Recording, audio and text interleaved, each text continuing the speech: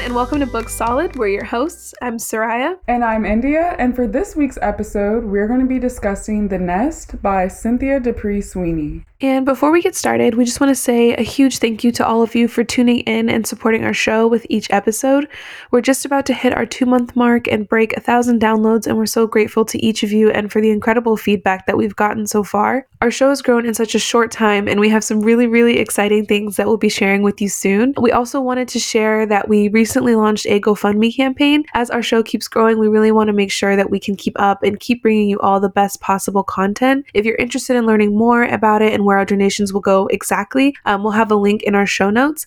And if you prefer to support us in other ways, you can subscribe to our show wherever you're listening, follow us on Facebook or Instagram, or if you're listening on Apple Podcasts, you can leave us a rating and review. Thank you so much to all of you.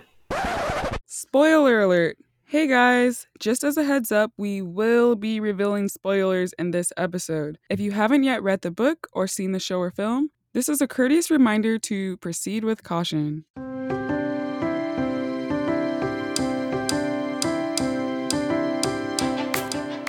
So, I guess just jumping right in, do you want to just go through each sibling and we just kind of give our thoughts from there? Yeah, that sounds good. I know every single episode I say this, but Irredeemable is coming to mind with Leo. So from that very first, even in the prologue, we get a pretty good sense of who he is. He talks about how he's drunk, he was doing cocaine, he's ditching this party that he's at with his wife to go have sex essentially with this 19-year-old under the guise of helping her with her career. So that in and of itself, even before the accident, I was like, okay, so this is telling me exactly who he is. And I think throughout the book, I was really waiting for this moment for him to wake up, to change, to have some kind of character arc, any growth. And he really did not. And I have so many instances in my notes of things he did that drove me up the wall. The very first one being when he met with his siblings and he lied about having money to pay them back because they used their share of their inheritance, not willingly, but to bail him out of that mess that he brought upon himself. So he had the funds to pay him back. He lied and said he didn't. He basically used Stephanie for his own gain. Sure, he tries to say he has feelings for her, but the second things got difficult. He bailed. He didn't even tell her the truth about what happened. He doesn't really seem to care about what he did to Matilda. I feel like he does not care that this woman has now lost her entire foot because of his actions. Yes, she got in that car willingly. Yes, she knew that he was married, but he really manipulated her because, she was a waitress. She was serving his family and he had a position of power of saying oh, I know a lot of people. I know you want to be a singer. I can help you. And she was vulnerable and she took that opportunity. And I think the biggest thing that stood out to me that was just Leo, there's nothing he can do in my eyes that will change how I feel about him, was when he saw B's manuscript and realized it was loosely based on what happened with him and Matilda. And he was thinking about how, if word got out, people were going to judge him or talk about him. And he said, and I quote, "They would conveniently ignore or downplay how he made her a millionaire and only really focus on the fact that she lost her foot because of him." And I'm like, you really hold yourself up in such high regard in your head that you made her a millionaire? Do you think she'd really have the millions or her foot back? Because I think she'd have her foot. So it's just he is constantly trying to justify his actions, excuse his actions, and there's no accountability whatsoever. So that was very long-winded, but I have a lot of feelings about him. I really didn't like him. Yeah, no, I feel like you hit the nail on the head. I just I know not every single character, there are stagnant characters. They're placeholders. They're there to move the story along. But I wonder and I question why we never saw even a glimpse of a redemption arc, because he just, the whole time I'm reading, waiting. He gets out of rehab and we're thinking literally moments after he gets out of rehab, he goes to buy cocaine before meeting with his siblings to discuss The Nest. And then he backs out because he sees his nieces, his twin nieces. And I think that kind of, so I'm like, okay, so we're seeing some kind of growth. And then that just stops. But I feel like I'm not sure when the book came out in relation to the Me Too movement. But I couldn't help but think of Harvey Weinstein and just a lot of just in the film industry, male powerful, top performing guys who would exploit women who were looking to enter the film industry as actors. And, you know, they promise them, I'm going to get you this deal, I'm going to get you this gig, I'll connect you with the right people, but first you have to do insert something wildly inappropriate, usually sexual. And I couldn't help but think that with Leo. Like you said, he's manipulating her, and then he doesn't feel, she lost her foot. You know, and it's also, she definitely holds herself accountable for, you know, skipping out on work to essentially hook up with this older man. But Leo, you're the one more so in the wrong, I feel like, just because, you know, yes, she's 19. Yes, legally she is an adult, but I believe he's like in his 40s or so. So, you know, we have roughly 20-year age gap here. I couldn't help but feel like he was exploiting her for sexual reasons, and then has no remorse whatsoever. Like you said, she loses a limb. You know, this is literally how we walk. And then there's the whole element of her family being undocumented, and how all of the Plum siblings really uses that to their advantage is sickening and awful. Yeah. And from what I understand, I don't think he even really knows anybody in the music. And like, it's just a ruse, you know, it was just another way for him to try to get what he wants, because that's a recurring theme in this book, is he constantly feels like he is owed something, or that he should get what he wants. And it just like, he just reeked of privilege. I could not stand him as a character at all.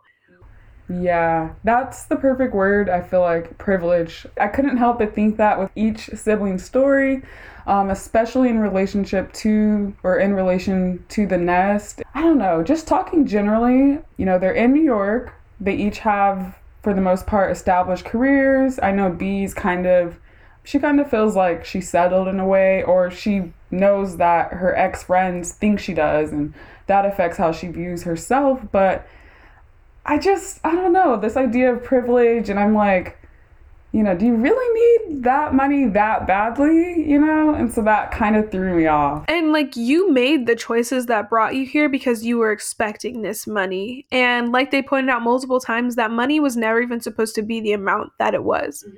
And so like, you guys kind of really took a gamble, each of you, on your lives, because you're waiting on this money, and the money never came.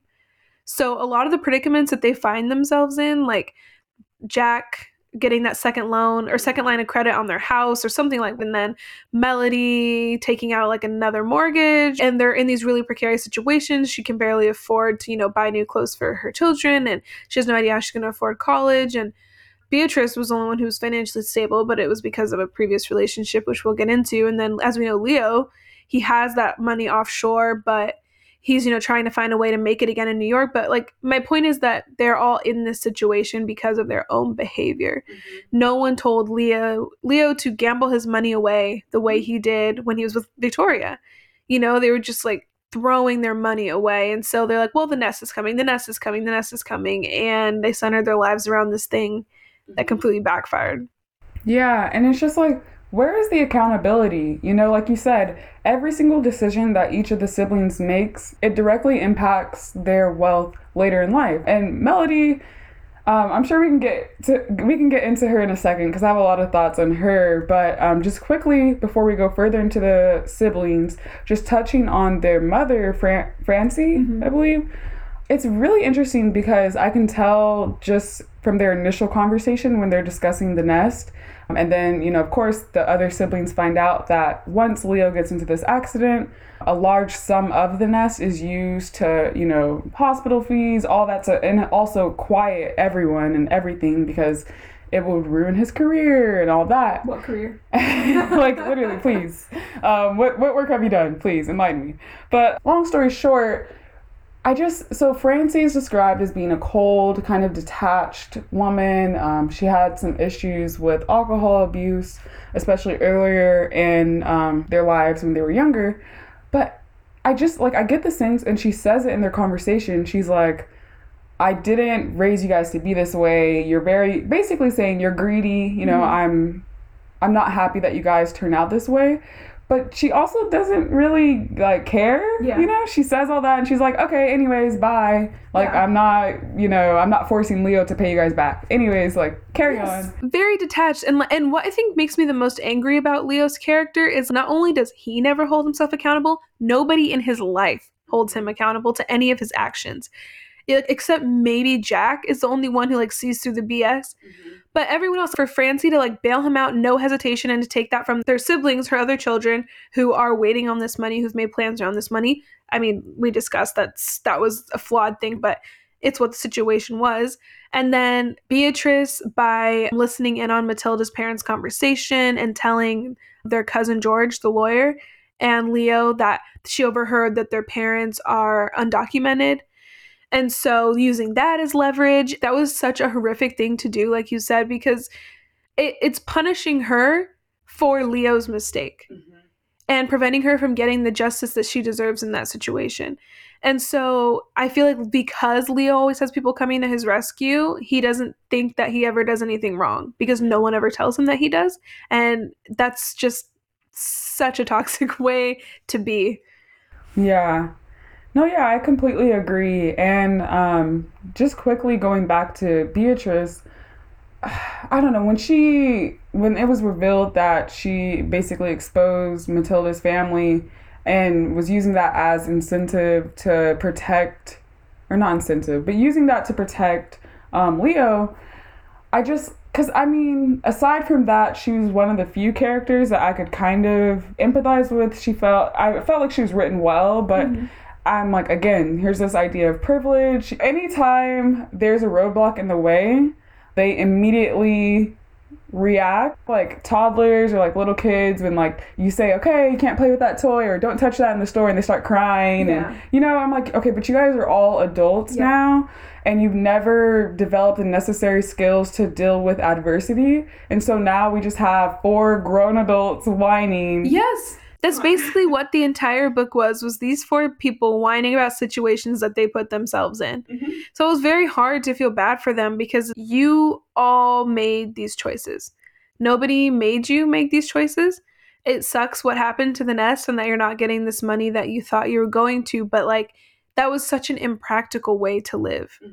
And so, yeah, like it was kind of annoying to listen to them whine and complain about stuff that they brought upon themselves. And just generally, I have like a clarifying question for you. So from what I understand, in the very end, they don't get the nest, of course. And so B, she kind of decides that she doesn't need the money, her portion of the money. And so she decides to split her shares with Melody and Jack. And then Leo literally disappears off the face of the earth. And then that's just it, right? Yeah. They're building up this thing and then they don't get it. Right. I feel like we're kind of moving away from the siblings here, and I know we'll get back to them in a second, but I think my biggest issue with this book, and I'm sure you all can kind of tell from the way we're talking that we weren't totally crazy about this book. I wouldn't say like I hate it by any means. I just have like issue with some of the characters and some of the plot lines, but I think one of my biggest issues with it is it was presented as a story about siblings who have kind of lost their way with each other, but throughout the course of this book are supposed to like find their way back to one another or renew their relationships as adults. Because I think sibling relationships are very complex ones. You have one relationship as children and another as adults. And it's really interesting to see that transition. So to me, it was supposed to kind of see how they kind of form a relationship as adults later in life. But I don't really feel like we got that. It just was kind of in the last 50 pages. B decides to give up her share. Everyone's all happy at Lila's, Stephanie's baby's birthday, and then that's it. So I don't know. I just kind of felt like there was something missing there. Yeah, I agree. Not everything has to be this perfectly happy ending. It's okay to have tragedies. It's okay to have contention and drama in the story. And I don't think either of us are really contesting that. But I just wonder, if like as far as like redemption and growth of the characters, because I'm trying to think if any of the characters really have, like I know Jack, I guess we could kind of segue into him in a little bit, but so he does a series of actions, essentially just some sketchy dealings with money because he knows that he can't really trust Leo to get his, money from the nest. And then eventually his husband, Walker, finds out and dumps him. They get a divorce, they split. And so I think he kind of feels some remorse in the end. He's just like, I screwed up, I dropped the ball. But I didn't really get the sense that he regretted his actions. Yeah, let's get into Jack, 'cause I think that's really interesting too. And it's not like this was like a fling. These people were together for over 2 decades, they said. And I feel like there was even a point early on in the book where Jack said if Walker found out what he was doing, he would leave him. And that somehow wasn't important enough to him to make him change his behavior. You know, he kind of just took it, to me, he took it as, well, I guess I have to be more careful that he doesn't find out, instead of, let me stop this current path I'm on so that I don't lose this relationship. Like, I feel like they're all kind of selfish. And so Jack really prioritized what he wanted and what he thought he needed over Walker's feelings, because he knew exactly how he would feel about this. And so, yeah, that I wasn't a fan of that. I feel like he, as much as he detests Leo, he was just as selfish in his actions as Leo was. Yeah. And I felt like, in terms of sibling dynamic, that was a part of the book that was really interesting to me. It made sense, in my head, I pictured Jack being envious of Leo because, of course, for whatever reason, Leo must be, Leonardo DiCaprio again. Like, I'm trying to picture, whatever it is, his charm, his appeal. A lot of times they describe that, when characters spoke with him, he made them feel like they were the only person in the room. And, he's very charming, and I get that. And I can tell Jack definitely envied that about him. And I felt like that, focusing on more aspects of that and like the sibling dynamic would have been really interesting. And I know like they kind of paired off in a sense. So it was like Leo and B, and then Jack and Melody kind of. But yeah, just with Jack, I felt like you said, he wasn't all that different from Leo. He was very selfish. He made a series of bad, so he has a business, and he says like his business doesn't really produce a lot of income. It's more so a passion project, and his husband's okay with that. From what I understand, the husband provides most of their income in their relationship. But then I forget what exactly happens that he has to take out, or he starts seeking other money. I think it was to drive. I remember one part, him talking about driving more business into his store, so he would revamp something in the store or what have you. And so those like alterations started adding up, and so he started seeking money elsewhere. But yeah, I mean, honestly, kind of like good for Walker for leaving him. And especially like when Walker, there was a part at the end where he talked about thinking he could forgive him, or they could move past it, or even just having a conversation, because Jack swore up and down that he had canceled the sale. And then when he walked into their room to go talk to Jack, he could hear him on the phone negotiating the sale. So he just lied again. And it's like, Walker, you don't need that. Like, move on, keep it trucking. Jack is 40 whatever and has a ton of growing up to do still, so. Yeah, and just even like once we first are introduced to Jack, I believe they're at some like ritzy bar in New York, and immediately, I'm one of those people who believes that you can always tell someone's character by how they interact with folks in the food industry or just food service in general. And so he's very snappy with the waitress, I believe. He says his drink's made wrong, and the whole time Walker's just like apologetic and trying to mediate the situation. But it's pretty apparent that Jack was overreacting, especially since, he's a regular at this bar. So I'm like, wouldn't you have an idea?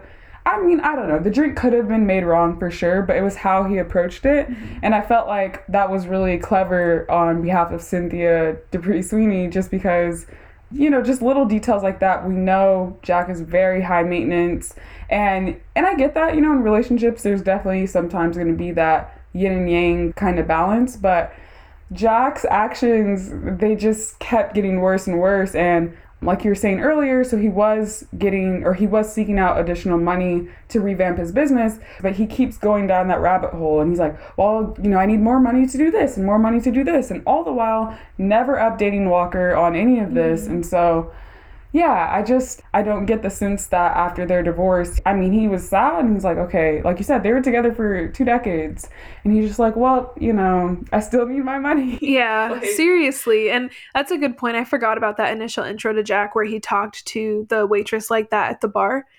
And I could never be with someone who treats people that way. Like, I don't know, to me it screams insecurity, because you feel like because this person is serving you and you are paying them, that you can treat them any which way.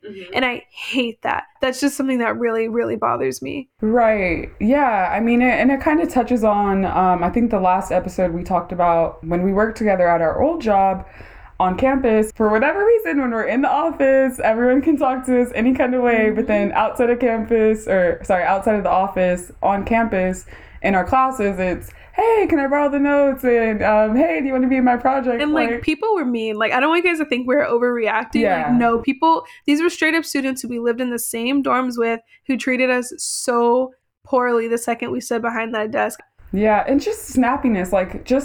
I mean, we didn't really handle cash and money directly in what we were doing, but an equivalent would be, say you go to the gas station and the cashier puts out their hand for you to give them, money to pay for gas or whatever, and then you throw the bill on the counter.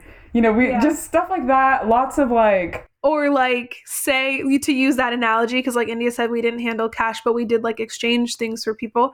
And it's like, say you're going up to pay, and instead of telling them what you're buying and what you want, you just walk up to the counter and throw your money and then stare at them and expect them to just read your mind and figure out what you want. To that point, I did kind of wonder that moment. Like you said, I'm sorry, I couldn't stay with someone who behaved that way. And I could tell that Walker definitely felt like he had to kind of compensate for that in that moment. But it was kind of, it was foreshadowing, of course, the end of the relationship. It was pretty clear that they were incompatible, but yeah, Jack was just all about the money. All about himself, all about his money. Yeah. Let's move into Melody. Yes.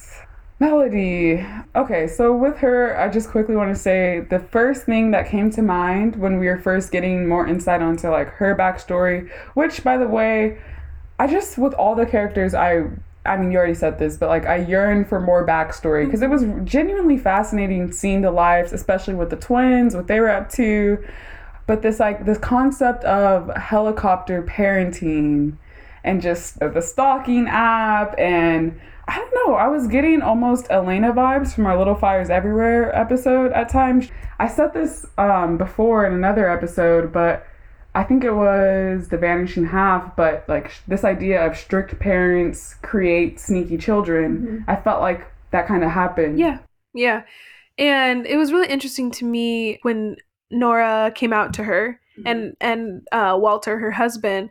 It was really nice to see that Walter at least was very accepting and like immediately accepting. It didn't change anything for him. He didn't have to think about anything. Like he just treated her like he always did. And so that was nice because I was really nervous for Nora going up to that because I didn't know like how her parents were going to react. And she was very, we got to see a lot of how she felt about having to tell them. And I just like wanted them to accept her and for everything to kind of be okay. And so I don't know, it bothered me that Melody was she was like, well, I just don't know how to talk to her anymore. I don't know how to treat her. I'm like, the same way you always have. She's still your daughter. That's still like nothing in your relationship has changed. I just thought it strange because much of the book focuses on this like immense love that she has for her children.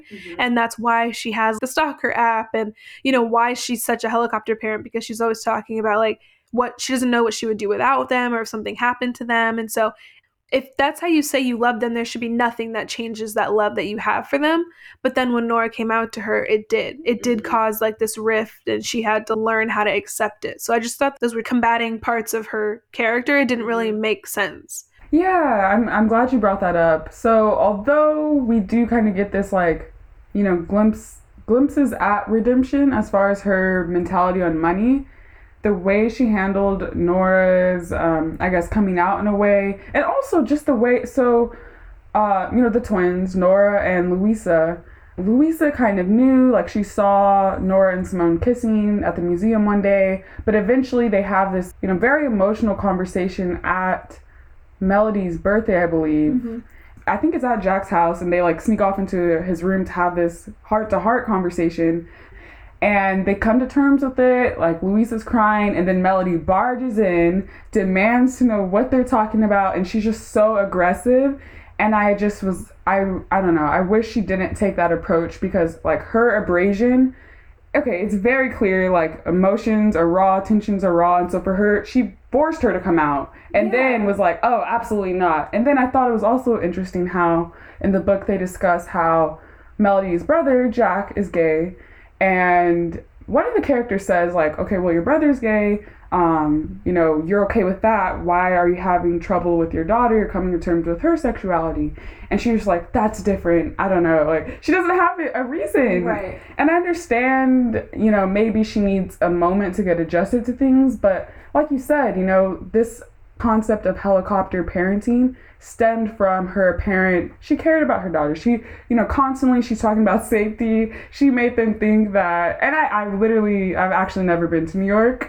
So all that I know is from the media, but, and like any other place, you know, there's going to be quote unquote safe areas and dangerous, more dangerous areas.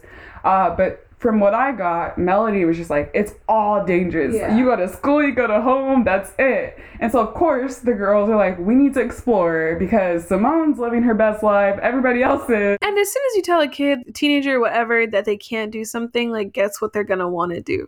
Right. You know? Like, it's just a matter of time. I feel like you said, it's just safer and wiser to give them that freedom, but just give them the tools to navigate that freedom properly. Mm-hmm. To keep themselves safe, you know, instead of just being like, lock you in your room, in the highest room on the tallest tower, and that's that, you know? Right. Yeah, Melody she was, and then also just her relationship with her husband was kind of, I feel like he was willing to sacrifice a lot to make her happy, and she was not willing to do the same. It was a very one-sided relationship. Absolutely. And like, we even see that in The Home. So from what I understand, like, she goes on a walk one morning. She's walking the twins or something. Yeah. She spots the house. It's a fixer-upper. It's going to cost a lot of money. But it's on, like, literally, I picture, like, railroad tracks or something to that effect. The good side of the tracks and, like, the bad side. She's like, we need to, like, keep up with the Joneses and the PTA moms. And she has this idea of perfection. And meanwhile, her husband's just like, actually, no. Like, that's not really realistic for us right now. She's very intent on having a college fund for both of the twins, and she specifically has private colleges in mind. I'm like, have you talked to your kids at all? Yeah, is that what they want? Also, I don't know what's so bad about a state school. Like, okay, we went to a state school and it was fine and I loved it, and I'm also not hundreds of thousands of dollars in debt now for the same degree. So like, I don't know what the shade was, because like, you can still get a perfectly good education. Like, she made it seem like the world was ending. She's like, well, I guess they don't have to choose private school. We can save some money. Get off your high horse, woman. Yeah. You know, it's very clear that, and I understand. Don't have private school money. No, no, seriously. And like, you know, I'm not saying you can't have high hopes for yourself or your family and, you know, try to ascertain or achieve a certain point, but also just grossly unrealistic to the point of, like you said earlier, you know, they all just put all of their hopes and faith on the nest. And then come to find out there ain't no money. Exactly. And like, just being practical, like, you just cannot live beyond your means. Mm-hmm. And that's what she was like, she was hell-bent on doing, to craft this image and to make sure their children had the absolute perfect life. But you don't have to go to private school. You don't have to have this ridiculously expensive SAT tutor and like all the things she was trying to do for them. And like, I get it, as a parent, she wanted the what's best for them and she was willing to pull out all the stops, but you just have to be practical, because those things don't ensure success. You can still do all of those things and you end up unhappy, or her children end up unhappy or unsatisfied, or maybe not even want that route in life. Mm-hmm. And so like, I just feel like she bent over backwards trying to make this stuff happen, and it blew up right in her face. Yeah. And I will say that is kind of like a commendable moment in the story, just because, you know, there is kind of like a lesson in how she interacts with the twins, but I still felt bad for Nora, because again, and also teenagers, she's trying to figure out everything. She's got SATs, college, like there's so much stress. And then now she's like, oh great, my mom who's loved me all my life suddenly can't even talk to me. Yeah. You know, like that's, I don't know. That's hard to read. As far as character development and like their arc throughout the book and then the ending goes, the twins by far had the best one. Mm-hmm. In my opinion, I feel like they had way more growth than these full adults did. And it was nice at the end to see that they both kind of stood up for themselves and what they wanted. Like, Nora didn't back down from her relationship with Simone. She owned that. She owned that this is who she loved. And I like that also Louisa stood up for herself and wanted to go to art school. You know, she initially at the beginning seemed like she was going to let her mom talk her down, but I feel like they both really, really grew as people, and I was happy to see them pursue what they wanted as opposed, and you know, that was that whole recurring theme with them of like, it's not your job to be somebody else's mirror. And you know, even for them to realize that for everyone else and then for each other, because Louisa had a really hard moment when she found out about Nora and Simone, because being twins, she's like, we're supposed to be the same. We're supposed to be the same people. And that heart to heart was really nice between the two of them, because you can still be fully independent people making your own decisions, but that doesn't weaken or lessen your bond as siblings, as twins, in any way. So I guess moving on to B, what were your feelings about her? I wanted to like her, and I felt like if she hadn't done one very specific action pretty early on in the story, I feel like we're in agreement on what that specific action is. I would have liked her, but what she did, much like how we're introduced to Jack and his whole, you know, bar fiasco, I think it speaks to her character deep down. And she's also, something that's interesting is she's one of the few siblings that has any real remorse for Leo whatsoever. And it's because, like, out of the four, you know, they're the closest or whatever. And there's also talk about in B's, when she was like a teenager in high school, she was essentially manipulated by this creep, this guy in her class, and Leo like stood up for her. And they also worked together. But Leo's also terrible, and he's not as emotionally supportive towards B as she is towards him. Yes, that was something I wrote in my notes. I'm so glad you said that, because I forgot to mention it when we were talking about him. But I wrote, like, how selfish can Leo be? Because B's had his back at every moments when she shouldn't have, because I know we agree she should never have done what she did with Matilda and her family, but she had his back at literally every single moment. All she asked was for him to read her pages, and he acted like he barely had time to do it. Like, he said that when she handed it to him, he even had that whole thing about talking about how he felt frustrated and was like trying to get her out of the house. He's like, yeah, I'll take a look at it when I can. And if I'm not mistaken, a whole week or weeks went by where he couldn't even deign to touch it because what he was doing was so much more important. Which was nothing, by the way. Which was nothing. He's just so self-absorbed. Yeah, and even like to that point, didn't Stephanie have to remind him like multiple times, hey, did you read B's story? And he's like, oh, yeah, I'll get to it. Like, sir, what are you doing that you're that busy? She's had your back since day one, and you couldn't care less. And going off of what you said about B, like, that's the thing, is I wanted to like her. All the other characters, it was pretty obvious to me that they didn't really have very many redeemable qualities. And so she was the only one who, you know, initially I was like, oh, she seems fine. I feel like, you know, I'll probably like her the most. And then she did what she did. And I was kind of looking at her through that lens after that.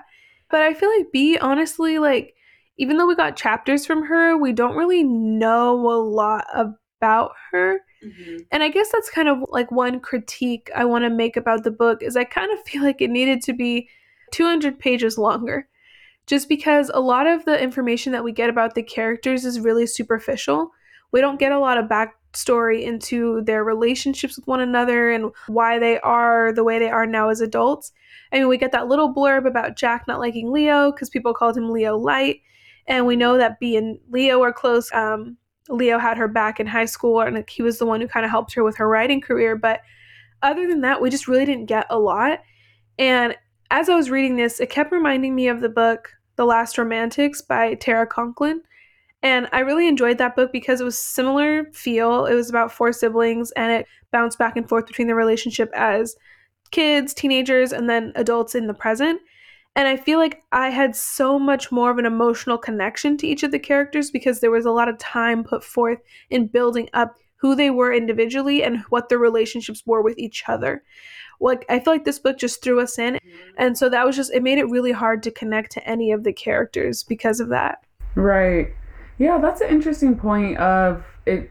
It could very easily, and I feel like if it was 200 pages longer, this would be a different conversation, you know? But also, if not 200 pages longer, then a lot of the elements introduced to us, if they were cut out and kept at the same, like, you know, a little over 300 pages mark, it would have been maybe an easier story to follow, just because I know we talked about this a little bit off air, but there was a lot of characters in this book. Yeah, I actually wrote it down as I read. Anytime there was a chapter from a new perspective, and in this, 340-page book, we had chapters from Leo, Melody, Beatrice, Jack, Louisa, Paul, Tommy, Vinny, Matilda, and Walker. And it was just kind of too much. And what we talked about in our last episode with the guest list, that worked in its favor because there were only 5 characters. Right. So when it bounced between, it was really easy to keep track of each character's kind of individual storyline. But this one, with it being from 10 different characters' points of view, and it would also bounce kind of randomly. So, we'd only been hearing from the siblings, and then I think the twins. And then all of a sudden we get a chapter from Paul. And you're like, wait, who's Paul? Why are we hearing from him? What's going on? And then same thing when we get that chapter from Tommy. And we get the one from Vinny. Like, they kind of just felt out of place.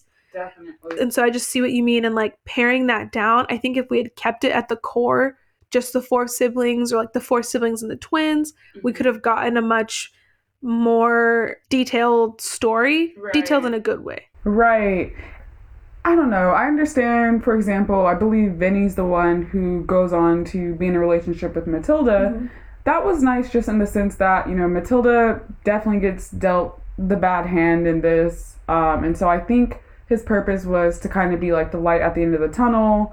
And they kind of do, from what I recall, like their story ends well together. Right. But did we really need to know about Vinny, Yeah, like that just kind of seemed like it was just kind of thrown in. Like, oh, okay, well, that's what happened with Matilda. But I guess Stephanie ended up helping Matilda. But that whole thing of Vinny and Matilda trying to get in contact with Leo. It's just like, it was all these like really kind of seemingly random extra storylines taking place along with the main storyline. And so I feel like it just kind of made it hard to follow. And speaking about Paul really quickly, I didn't know how to feel about him because his infatuation with Beatrice bordered on like a little creepy to me. Just a little, because like he seemed like so just infatuated is the word I'm going to use with her. He was just sitting here waiting, biding time for her to kind of have feelings for him.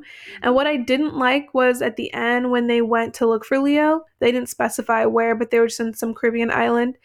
And he saw him and he chose not to tell her. Yeah. Because it was going to ruin that moment between them of them maybe kissing. Like, that's her brother. You don't get to decide whether she knows where he is or like whether or not it's good for her to know where he is. Do you know what I'm saying? Like that was a very kind of manipulative thing to do. And if I was Beatrice and I ever found out that he did see him, I would have been livid. And honestly, just as you said that right now, I think what you said is perfect. And I think, because like I felt weird, not always, we just read this, but as I was reading this, I felt weird about the way he described B, and like the fact that he had this crush on her for years upon years. That's fine, like people have crushes. But specifically use the word infatuation, and I felt like, so there's love and then there's infatuation, right? If he truly loved her, he knows how close B is to Leo. He knows how much B cares about Leo. So if he really loved her, it's not about the kiss. There'll be other times for them to kiss, if that's how their story's supposed to play out. But instead, he chose infatuation and chose to be selfish and just I forgot about that. But yes, I agree. And it's okay to introduce a character, but it was a whole chapter with very specific details about his work life, about his watery gray eyes, his and daily like routine. Yeah, and I'm just like, I get it, and I do feel like we're kind of, getting a visual of the character, but is that really necessary to the story? Because again, it's the Plum siblings, it's the nest. That's, what the focus is. And something I even wrote in my notes is like, the individual storylines were interesting, but it was way too kind of all over the place together. And it was really confusing. Sorry, I'm reading straight from my notes because like I want to get my thoughts as I was reading it. I said it was confusing and it feels like you're trying to get your bearings, and it would be better if it was more streamlined. Learning about Tommy and his wife and what he was going through, it was interesting. It just felt out of place in this particular story. and learning about Vinny and what happened to him. It was interesting. It just didn't fit into this particular story. Right. So it just felt like it was trying to do too much in the very limited time, the limited pages that it had. Right. Yeah, that's a good point. But with the 2008 recession, so, undoubtedly that had an effect on countless Americans, as it did the Plum siblings. But I just couldn't help but think that in their heads, they thought that they were so much more affected by finances. In actuality, they were very blessed and fortunate, I feel like. Yeah. Especially being in New York, one of the most expensive places to live in this country. If your only concern is, are my twins going to go to private school or, public school, or for Jack, he was able to be in this relationship with someone who was financially well off and they had their situation going, and he just kept wanting more and more and more. Yeah. And so I definitely think for sure, the author could be commenting on this idea of like hedonism and greed and living in excess, and I get that, but I didn't feel sorry for them at all. I'm like, actually, I hope you don't get the nest so you can learn, morals and values and, love and family. That's important. Like, mend those broken relationships in your family. Maybe you'll feel more fulfilled. That nest isn't going to do that for you. Yeah. It's just going to have more money, more problems, you know? And I hate to sound so overly critical of the characters or the book because, and that's, I feel like this is also, not everybody is going to like every single book. It's just completely unrealistic. And so these are the feelings that we have about it. And so we're just chatting about that. And I feel like one of the biggest hangups that I had, like you were saying, you don't feel bad for any of them. And I think I kind of touched on this earlier in the episode, is just like most books, TV shows, movies, you feel a way about a character because you are shown things about them that lead you to feel a certain way. I feel like this book just wanted us to feel a certain way towards these characters, but gave us no incentive. You know what I mean? I didn't feel compassion for them. I didn't feel a whole lot of empathy, and I didn't feel the relationships between them or any kind of sibling. I didn't feel any kind of way about these characters because I feel like I just wasn't provided with enough information to do so. And I guess actually I did feel a kind of way about them, but it was negative. Yeah. I didn't really like any of them. Right. So that was just something that was really hard for me to immerse myself in the story and kind of like relate to these characters in any way, because I wasn't a fan of really any of them except for the twins. Right. And just kind of going off of that, I just question like if that was the intent of the author, because like that's fine, like I said, there's tragedies, and that's not even probably the right genre, but of course not everything has to go perfectly. I love a good anti-hero, I live for it, but like you said, this definitely isn't meant to be this big negative cloud. There were definitely things to like in this book. It was definitely, the writing was good. I like the descriptions of New York. Again, I can't stress enough, I've never been. So everything I know about New York literally is through literature and media and music. And so I'm picturing in my head what it looks like, and I thought the writing was really compelling. But I just wonder, like, if these minor tweaks were made to it, if I would have gotten more out of the story. Yeah, because like you said, there are definitely there are things to like. I really enjoy the relationship between the twins. I feel like that the growth that the twins had, the relationship they had with one another, is what I wish that the Plum siblings would have had. And I guess we didn't talk about Stephanie. I don't really have any negative feelings towards Stephanie. Her journey to motherhood was interesting and unexpected. I like that she was such an independent person, that she didn't feel like she needed to rely on someone else to make her happy, and she built this life for herself that she really enjoyed. And so I enjoyed that part of her. Yeah, she was a pretty solid character. Her position was to break the bad news if she felt like, for example, with V's writing, if it was going to be good, if it wasn't any good, if it would sell. And so she had a tough job, but I definitely felt like she was a full human. She's relatable more so than the others. Right. But then, how her story plays out, I felt like she was very strong. She was like, I don't know, unimaginably strong, just because I haven't had a child yet. So I can't even imagine. She had to give birth, I believe, in the side character Tommy's apartment. Or she's like going down the steps trying to go to the hospital. Oh yeah, it was like the first floor of her apartment. Oh, okay, yeah. So she's not even in the hospital. She's having contractions. I just really felt for her. But the whole time I'm thinking, Leo doesn't even know does he even know she's pregnant? Honestly, though, with what we've been told about Leo, I don't even know if it would have made a difference in him leaving or not. And that's kind of the things, like, I hated to see Stephanie was so strong as a person, but like Leo had this hold over her. Like, even when he came back into her life, she specifically said, we're not having sex. This is not, you're purely my roommate. We're not getting back together. And that first night, you know, he kind of worked his way back in. And she talks about all the time she had to pick herself back up and put herself together after Leo left her. Mm-hmm. So it's just like more of the same from him. And she didn't deserve that. Right. We kind of talked about this before the episode, but the way that Leo, just the way that he talks, the way that he thinks about women, the language that he uses, it was, I mean, I guess from the start, it was kind of clear that he wasn't going to change, but just the fact that his solution, because there was a part, like maybe a third of the way in, where the height of the novel is, I think a chapter was actually called, like, Where is Leo or something. Well, before we get into that, the whole thing is Leo going to pay back the Plum siblings? Yeah. Because he's promised that he will. He said, give me 3 months. It's been 3 months, and we're, you know, what's going to happen? He leaves. Yep. There's not even so much as an explanation. And the fact that he just, like, you see what's at stake for your siblings. You see that Melody has 2 kids that she's trying to put through college. You see that Jack is struggling. You can't even think of someone other than yourself for 2 seconds to think of how, not even just your siblings, but their significant others and their children, and how you bailing is going to affect their lives and how they paid for your mistake and you can't even be bothered to pay them back, even though you have the means. Leo has no good qualities, none. Yeah. And I feel like that was really solidified for me. I mean, in everything. But then when he went to meet with Nathan, and Nathan kind of like was like, no thanks, but no thanks about his pitch. And then all of a sudden Leo was like, well, I don't know if Paul's the right move to make. And I don't think he's the leader that you want or need him to be for this project.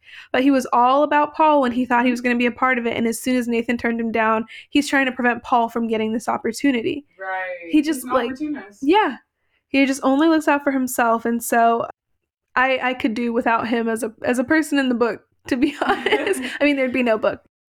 So I know, I mean, as listening, you can tell, you know, we have very strong opinions about this book, but just because this is what we took from it or how we felt, everyone has differing opinions. And so I would love to hear from some of you if you've read it, or if you haven't read it yet, I encourage you to do so and let us know what you think. Did you interpret the siblings the same way that we did, or are there things that you think we misinterpreted, or how do you feel about each of these characters? I'd be very, very curious to know. Thank you guys so much for hanging out with us today. For more updates, you can be sure to follow us on Twitter at BookSolidPod, on Instagram at BookSolidPodcast, like us on Facebook at BookSolidPodcast, and also join our group.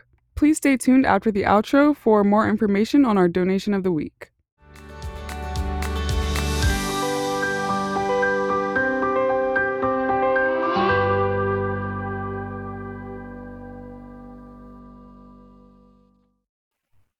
For this week's donation, we have chosen 2 organizations, GoFundMe's Wildfire Relief Fund and Direct Relief's Wildfire Relief Fund.